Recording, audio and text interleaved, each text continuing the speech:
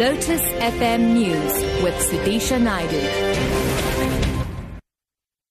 It's 7 o'clock. Good morning. Gauteng Legislature Speaker Ntombi Mekgwe says she views allegations of corruption, fraud, nepotism and malpractice within the legislature in a very serious light. She has set up a reference group assisted by auditing firm Ernst & Young to probe the allegations contained in an anonymous letter that was sent to her by the group of staff members within the legislature. In the letter, which is in possession of the SABC, staff members claim that some employees are being promoted without following due processes and that some jobs are being sold for 5,000 rands. They also claim that some staff are renting out equipment and property from the legislature, including the City Hall, and then pocket the money.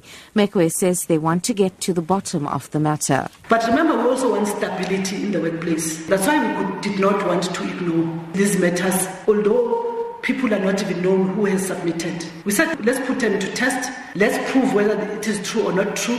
At the later stage, we'll announce whether it is true or not true. So that even those individuals, if they've been lying, they can be questioned, but also be assisted not to do that because they can cause problems. But there should be order in the institution. That's why we're taking these matters very, very seriously. French officials are examining part of an aircraft washed up on the Indian Ocean island to find out whether it comes from a missing Malaysian plane, MH370. Malaysia is also sending a team to the French island of Reunion to examine what appears to be a wing component.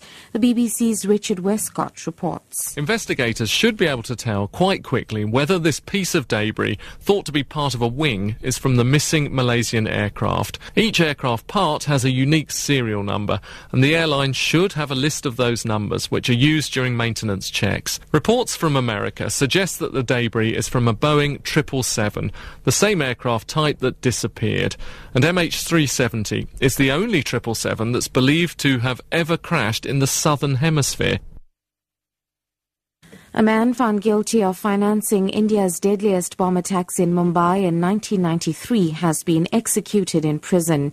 Yaqub Memon was hanged in the city of Nagpur. The BBC's Yogita Limai reports. There was an unprecedented sequence of events leading up to Yaqub Memon's hanging early on Thursday morning local time. India's Supreme Court opened its doors in the dead of the night to hear Yaqub Memon's last appeal for mercy, but it was rejected just before dawn. He was found guilty of providing financial and logistical support for a series of bombings in Mumbai in 1993, in which more than 250 people were killed and hundreds injured. Security has been stepped up in Mumbai since Wednesday to prevent any violent reactions to the execution. And finally, a professional Zimbabwean hunter has been granted bail on charges of failing to prevent an illegal hunt after he organized an expedition in which an American dentist killed a lion popular with tourists. The death of Cecil the lion has made headlines and triggered an outpouring of anger around the world. It's alleged that the lion was lured out of Hwange National Park in northwestern Zimbabwe and shot with a powerful bow and arrow. Hunter Theo Bronkhorst has been ordered to pay bail of $1,000, or about 12,500 rand. His client, Minnesota dentist Walter Palmer, is back in the U.S. Palmer is being vilified on social media, with some even suggesting he should be extradited to Zimbabwe to stand trial. Top story, Gauteng Legislature Speaker Ntombi Mekgwe says she views allegations of corruption, fraud, nepotism and malpractice within the legislature in a very serious light. I'm SUDISHA Naidu for Lotus FM News. I'll be back with headlines at 7:30.